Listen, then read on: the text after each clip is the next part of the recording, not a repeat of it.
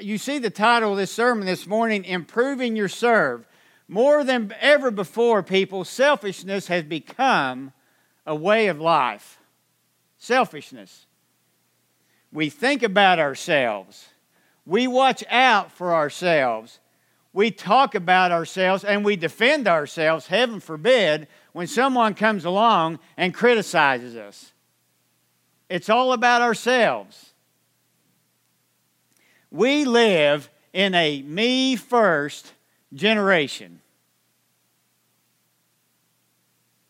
A generation that is preoccupied with its own needs, and that in turn causes us to lose touch with one another.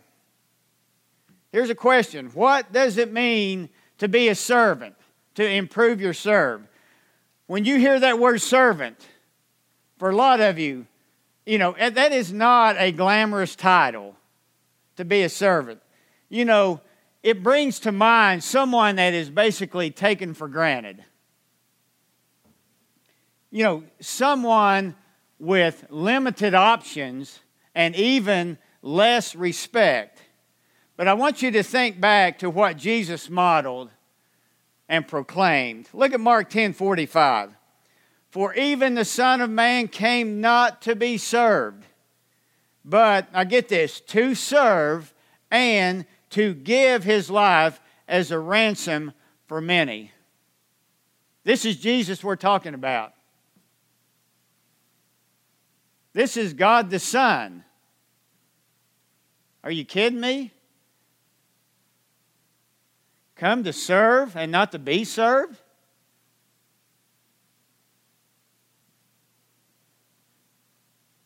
Jesus obeyed the Father with total humility. And he redefined servanthood as a sacred order, a holy calling to an unselfish life.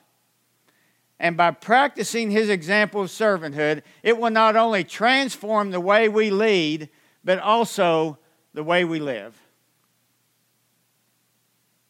To be like Jesus. You cannot serve without giving. And on the flip side, you cannot give without serving. You saw what Jesus did. So this is our calling as Christians, as you see on the screen. Am I doing that? Let's back up. Am I going right? Okay. Stop right there. I'm going to lay it down. I don't know if it's the heat on my hands. All right, this is our calling as Christians, to live an unselfish life, to be people helpers. To be people helpers. To serve rather than always expecting to receive. To give rather than striving to get and to keep. Those of you all that are tennis fans, that either watch it or play it, you know how important it is in a tennis match, how important the serve is to the success of the player. Christianity is like that. Christianity is like the sport of tennis. Those who serve the best win. Those who serve the best win. And today, I'm going to set that back down. One way to improve our serve, here's what we're going to talk about this morning, is in the area of forgetting. Forgetting? Forgetting what? You know that among one of God's greatest creation, if not the greatest creation, is the human mind.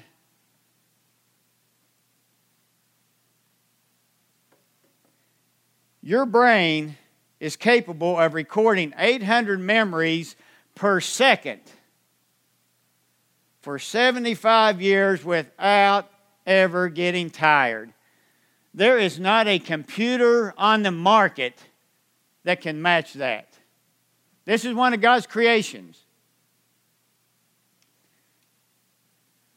There are those people, though, that are claiming that, hey, my brain is too tired to be involved in any kind of, maybe a memorization I can't memorize verses.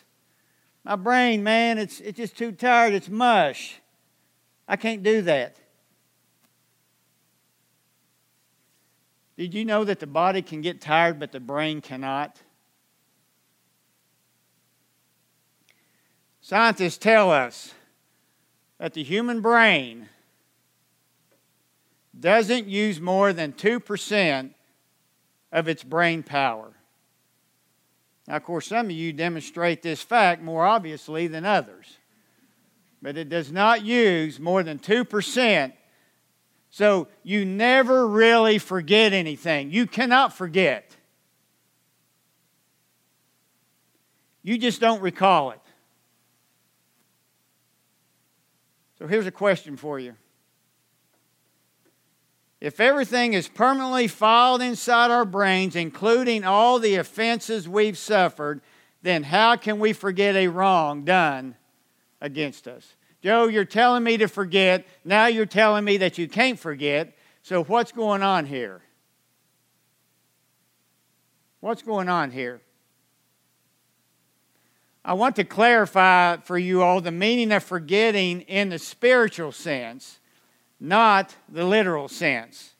And I want you to look at here at 1 Corinthians chapter 13, verses 4 through 5. This right here is the New Living Translation. Love is patient and kind. Love is not jealous or boastful or proud or rude. It does not demand its own way. It is not irritable. And get this, and it keeps no record of being wrong. It keeps no record. In other words, it's never brought up. You hear people say, forgive and forget. This is when you forgive. If you have truly forgiven people, you never bring up that offense. You never bring it back up. And this goes along with the forgetting. You overlook that, as you'll see here in a little bit. Look at Webster's definition. Here's Webster's definition of to forget. To treat with inattention or disregard, to overlook. This is the forgetting that we're talking about this morning. You as a servant, those who are motivated by God's love, you don't keep these meticulous mental ledgers of all the wrongs that have ever been committed against you. You don't keep that.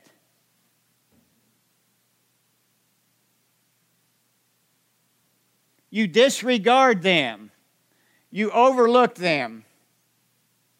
The psalmist says here, Psalm 119, 165, great peace. That word peace there is shalom.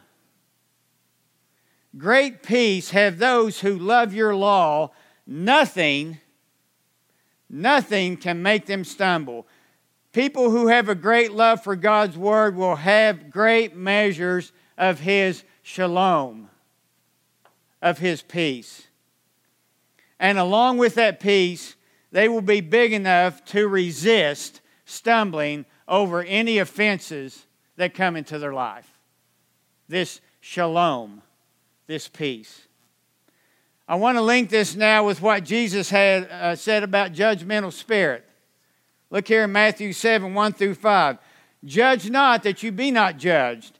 For with the judgment you pronounce, you will be judged. And with the measure you use, it will be measured to you. Why do you seek the speck that is in your brother's eye, but do not notice the log that is in your own eye? That word for eye is where we get our word optometry.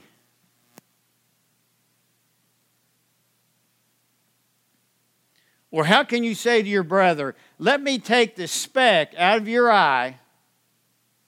That alone, people, is a very delicate thing when it comes to dealing with the eye.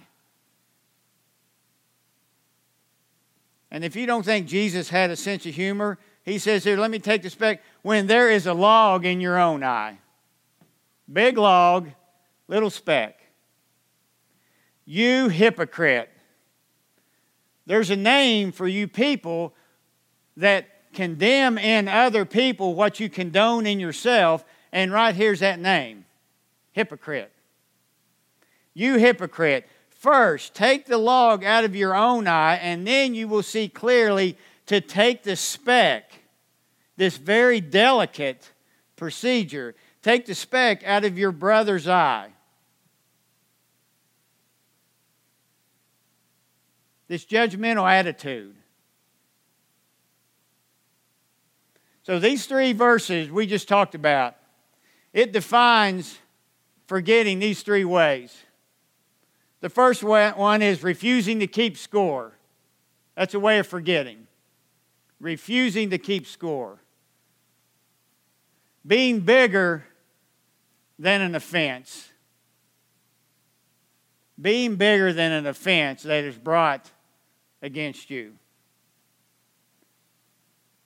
And harboring no judgmental attitude. Now, forgetting offenses is only half the picture. The other half is what we're going to see in Paul's letter to the Philippians, as he defines forgetting as the ability to, now get this, to go on beyond our own good deeds. Once you have done a good deed, it's over. It's done. What we like to do, we like to drop little hints later on how good that deed was and when we did that deed and how thoughtful we were because of the fact that we did that deed. We dropped the little hints. Once the good deeds, once you do a good deed, people, that's it. Drop it. This is the other part, what we're talking about this morning, about forgetting. And that's what improving our serve includes, forgetting our service. Hey, could you do that for me? You remember? Now, I did this for you. So, honey, would you care to go out and wash the car? You remember I bought you flowers a couple of weeks ago. You don't drop, terrible motive. You don't drop those hints anymore. You do the deed and you forget it. So here we have example of the Apostle Paul. Look what he says to Philippians. Notice his service record here. If anyone else thinks he has reason for confidence in the flesh, I have more. Circumcised on the 8th day of the people of Israel, of the tribe of Benjamin, a Hebrew of Hebrews, as to the law, a Pharisee, as to zeal, a persecutor of the church, as to righteousness under the law, blameless. Look at this. This is impeccable right here. You know, a lot of us have a spiritual ego, but Paul had every reason to have one. But he refuses to brag about this. Because look what he says in this next verses, 7 through 9. He said, but. He just went through, his service record. Then you see this word but. But whatever gain I had, I counted it as loss for the sake of Christ.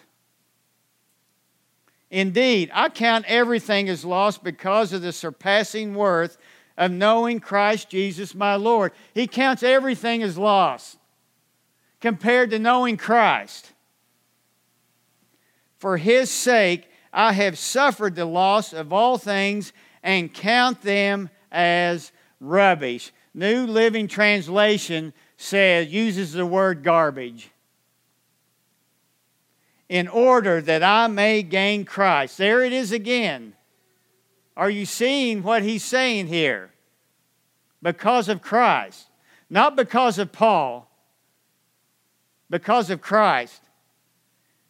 And be found in Him, not having a righteousness of my own that comes from the law, in other words, it comes from works, but that which comes through faith in Christ. The righteousness from God that depends on faith. Here is an example of a servant who's a forgetter. But you got to ask yourself, what caused, or what was it that allowed Paul to develop such an attitude? You know, Paul's salvation experience occurred 30 years prior to this letter to the Philippians. You know, he had won many spiritual battles in that 30 years. He'd grown a lot. On that road to Damascus, whenever he was blinded, people, it was at that point when he went from a persecutor and one with the law to when he became a servant. But I want you to look at this confession that he says here. Here's what it was that allowed him to develop such an attitude. And this is from the Living Bible. Philippians 3, 12 through 14. I don't mean to say I am perfect. I haven't learned all I should even yet, but I keep working toward that day when I will finally be all that Christ saved me for and wants me to be. There's going to come a day. No, dear brothers, I am still not all I should be, but I am bringing all my energies to bear on this one thing. And here's the one thing. Forgetting the past and looking forward to what lies ahead, I strain to reach the end. I strain. Not a very pleasant word. I thought this was easy. He says, I strain to reach the end of the race and receive the prize for which God is calling us up to heaven because of what Christ Jesus did for us. This right here, this is what allowed Paul to have this attitude. Do you see his perspective? It's not about him. As great as he is. You know, these what we just read about, he says, I have not arrived. He says, I forget what is behind, I move on to what is ahead. And it's these three statements that represent the following three areas in our lives. And I'm talking about vulnerability, I'm talking about humility, and determination. Those three things in your lives. Vulnerability. Here we've got this brilliant, gifted leader saying, I don't have it all together yet. I don't have it all together yet. And it's people who struggle with being vulnerable, they have a greater difficulty forgetting the wrongs of others. Those people that struggle with being vulnerable. To be able to forget the wrongs of others, we must admit our personal needs. We all have them. Confess our limitations and our failures, and have a teachable spirit. That's what it means to be vulnerable. If you struggle with being vulnerable, you will find yourself, again, struggling with forgetting the wrongs of others that they do to you. Here's the problem. We want a Christian reputation more than we want Christ. Really, Joe? We love the reputation. What a great person. Look what they do. Again, you're wanting the reputation, people. Paul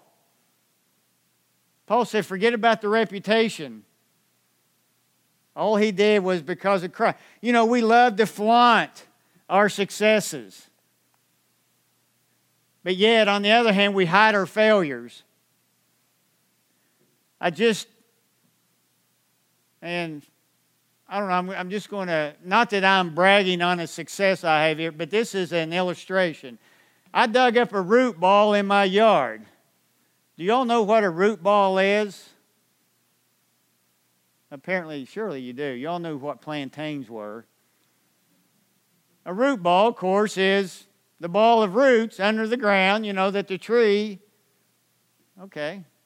I just want to make sure you all were still awake. Am I losing you? I know it's hot in here. We had this tree. Well, I don't know. It wasn't really a tree, but it was a bush that grew to be like a tree. I never knew. If I knew it would have grown as big as it did, I would never have bought it.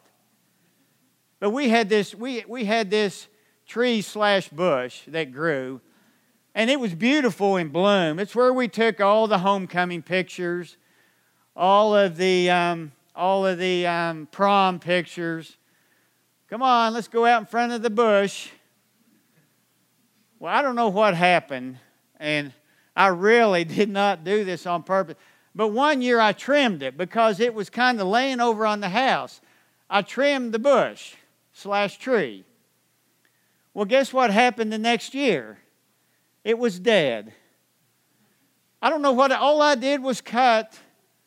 I promise you, I didn't inject anything into the tree or nothing, but it died. But the time when it was alive, it was beautiful, straight, beautiful. Well, I thought, okay, my wife started dropping subtle hints that I needed to get rid of this because she said, we're driving up to our house. She said, there's two things when we approach our house that really doesn't look good. So you husbands, you listen for the subtleness. You listen for these hints. They're important. You can only put them off so often. And she said, number one is the tree/bush. It looked like something. I know, Bo, you're out there and you can hear me, but I saw some of Bo's pictures when they went to wherever it is y'all went, Beth, for the dead-looking tree. It looked really cool out there. Well, this could have fit in that picture. Black and white. It was ugly. But Nancy said, yeah, that tree's one of them. Of course, I got a little basketball goal that's rusty and leaning, but that's a different story. So I thought, okay, I cut it. It was to the point to where we've got a fire pit that whenever I need wood, I'd walk around and I'd break a big branch off and go hauling it back to the fire pit. I had a supply of wood. So finally, I had a day. I thought, okay, I'm going to get rid of it. Took all that, broke that off, sawed that. I thought, okay, I'm going to dig up this root ball. Big mistake. Big mistake. I started digging, and I dug, and I cut. I'm digging around it. I've got a moat around. This root ball is like this, and it would take three of us to lift it. And I'm digging around. I'm digging to the point to where I'm sitting down, and I'm digging with a claw hammer, which I always, told my wife, never use my hammer to dig with. I'm digging with my hammer. And I'm digging, and I'm digging, and I'm cutting all these little gnarly-looking roots going every which way but loose. And the point I'm getting, I finally found there was this main root. I got down to it. I cut it. I hooked a strap to it, hooked my truck to it. I start pulling out. I'm just kind of cringing because I got my truck, and all of a sudden my truck, it fights back, and then my truck starts pulling. I thought, all right, number one, I either pulled the strap off, or number two, I tore the transmission out of my truck. Well, I got out of the truck, and praise the Lord, the root ball was out. But once it come out, and this is the point I'm getting at, is all of this gnarliness under the ground. The beauty at the top and the gnarliness under the ground of the roots. And that's what I'm talking about our lives. We brag on the beauty of the tree/bush. We don't want to talk about what is all going on underneath to make that look beautiful. But we like to brag about that. But it was so unlike Christ. He became sin for us to the point of where he had no reputation. Forget the reputation. And people, when you brag about your goodness, you build barriers. You build barriers. But when you confess your sins and the fact that you have these struggles, you tear those barriers down. So that's vulnerability. Second one is humility, forgetting the past. Think about Paul's past, the abuses that he suffered. Imprisonments, countless beatings, almost to death. 5 times received the 39 lashes allowed by Jewish law. They could have beat him more, but if you would beat someone more than 39 times and they died, then you're held accountable for that person dying. But if you beat them up to 39 and they died 39 or below, that's okay, that was in the law. 5 times, 39 lashes. Just do the math. 5 times. 3 times beaten with rods, stonings, shipwrecked 3 times. I'd say probably nobody really hung out with Paul. I mean, he would be difficult to hang with. This guy, I mean, he was just a magnet for persecution. But he was doing it all to come for the knowledge of Christ Jesus. This humility. These could have consumed him. The first beat, the first lash, I believe, would have driven me away. 5 times, 39 lashes. And then countless other beatings to the point again, to where the man almost died.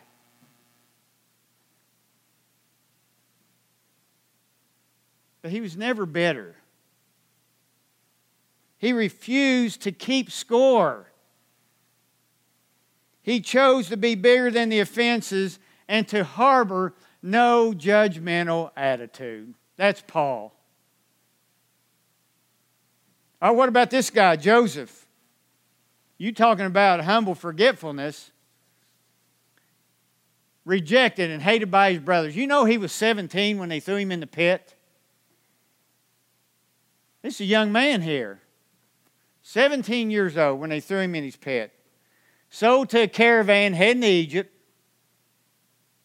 And then when he got to Egypt, he was sold again as a common slave. He was sold to Potiphar, who was an officer of Pharaoh. This is Joseph we're talking about here. Then, you know the story about Potiphar's wife. He was falsely accused of rape with Potiphar's wife, and he ended up in jail. And then when he was 30, that's when Pharaoh brought him out of jail. So from 17 to 30, you see what Joseph went through. He had every reason to nurse these wounds. Every reason. He refused to remember the offenses. I want you to look at this. Genesis 41:51. Case in point here. Here's the naming of his firstborn. Joseph called the name of the firstborn Manasseh.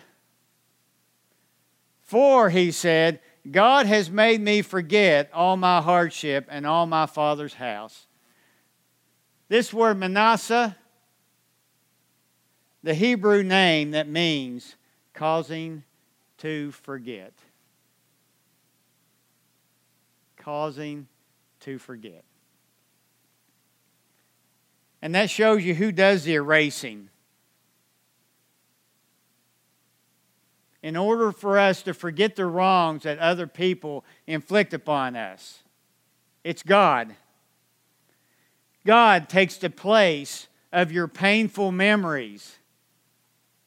That allows you to rise above, and to forget, to disregard. It's His presence. It's His power. His very life that allows us, like Paul, to forget the past and look forward to what lies ahead, which brings us to the last one, and that's determination. Paul said, I strain to reach the end. So here he had vulnerability. He said, I'm still learning. Humility, I refuse to stay in the past, leads to moving ahead and not quitting. And Paul's focus was always on the future, and that allowed him to say this: I have fought the good fight. I have finished the race. I have kept the faith. You want a headstone epitaph? Did I say that word epitaph right? Or anything, what you want etched on your headstone? This right here.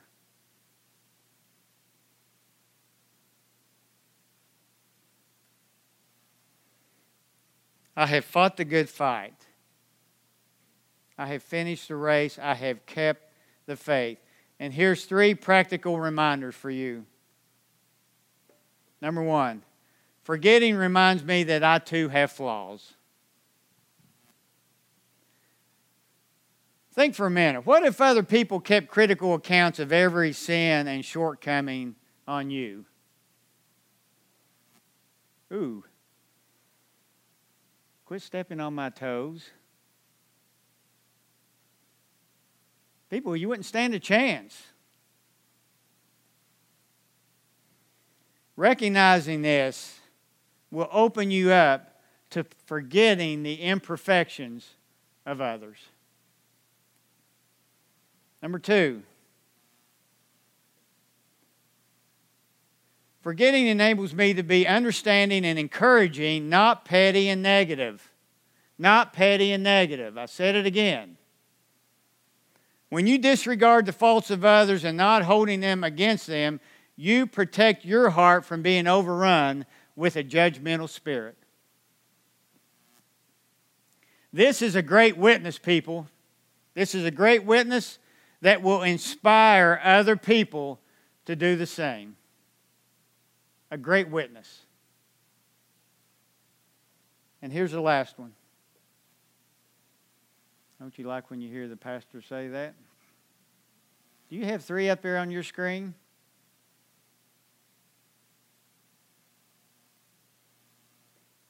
All right, I'll look if you're not going to tell me. Okay, you just got 2. All right, here's the last one. Forgetting frees me to live for tomorrow rather than being hung up on yesterday. You cannot press on toward the tomorrow God desires for you if you're dragging the weight of yesterday behind you the whole time. You can't do it. And that brings us to this transition now to communion. And this is so, your ability to forget people, to rise above and go beyond the faults of others, that's what allows you to get ready to do what we're doing, is it allows you to remember. Your ability to forget allows you to remember what we're getting ready to take part here in communion. To be reminded often about what this is all about, and that's about Christ. It's not about you. You've heard that before. It's not about you. You have to get over yourself. Improve your serve. Don't be afraid to be vulnerable. To be humble. To be determined, as Paul was. That allows you again to come to the table this morning. And people, communion, it's a time of fellowship. You know, it's something here that, that binds us all together as believers. It doesn't create fellowship. Fellowship is a prerequisite to communion.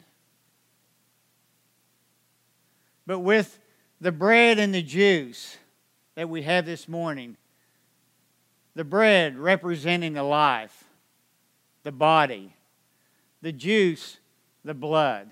This cup during the Last Supper was actually the cup of redemption. It's called the cup of redemption. It's what we're taking part of this morning. So we here at MCF, we believe in, we exercise open communion. As long as you are a born-again believer, we invite you to come forward. If you are not a born-again believer, we ask you to just, where you're at, to just think about what was said this morning. Think about who all this is about. And then maybe afterwards to ask somebody.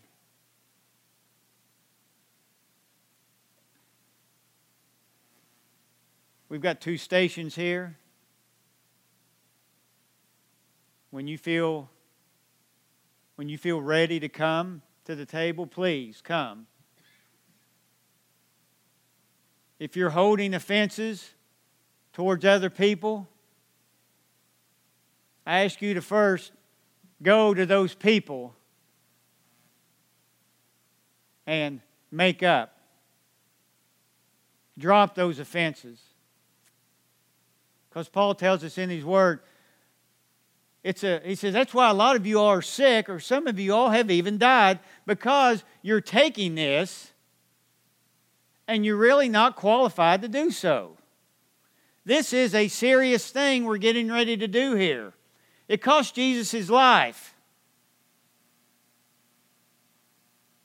We're here to remember, to come together in fellowship, to remember what he did on the old rugged cross that we sang about earlier. Again, that symbol of suffering and pain.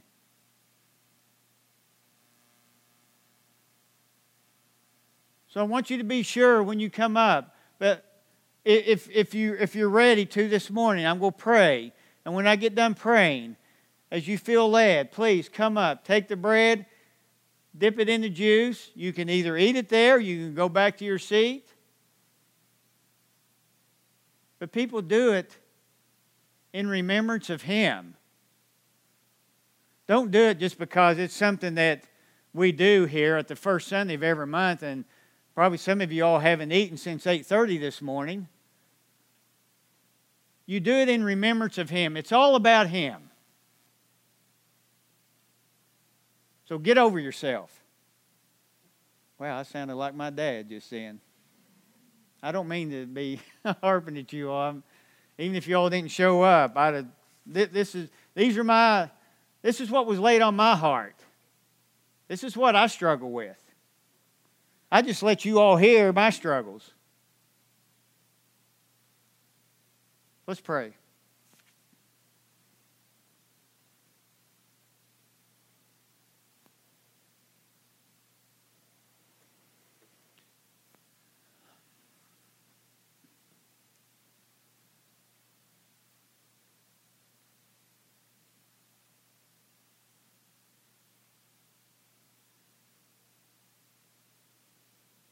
Father, how difficult it is to get over ourselves.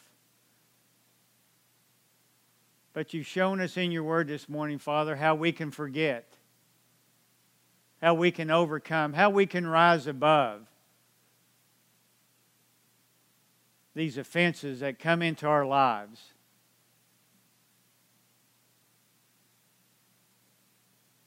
How Paul looked to Jesus.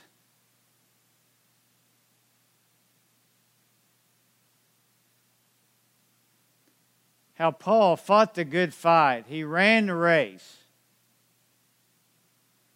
And now he was ready to meet Jesus.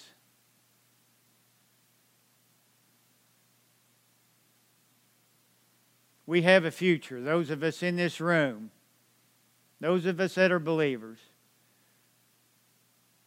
We've had a past.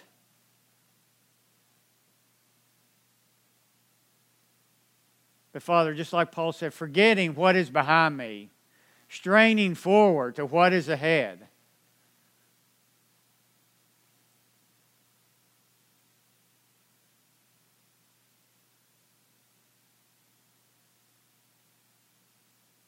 Let that be our attitude. Father, let it help us to improve our serve.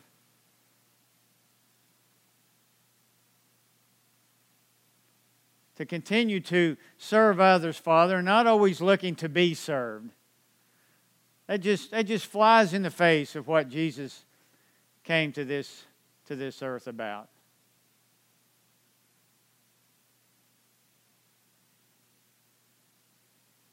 So, Father, I just pray that there have been hearts touched this morning. I just pray that there have been lives that are changed.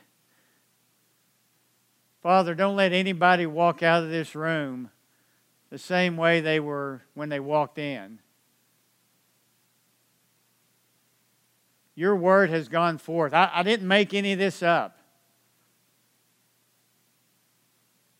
This is your word. This is truth. Father, take that truth. Change our lives. Let us get involved with people. Let us serve others.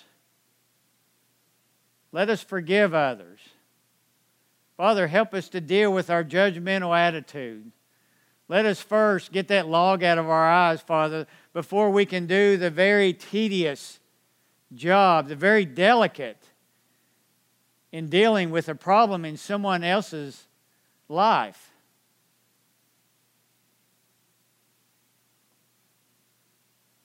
Don't let us condemn in others, Father, what we condone in ourselves. That's wrong.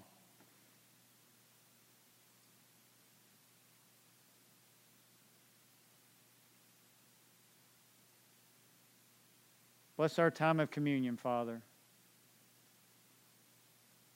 as we do it in remembrance. As our ability to forget, Father, allows us to remember. It's in Jesus' name. Amen.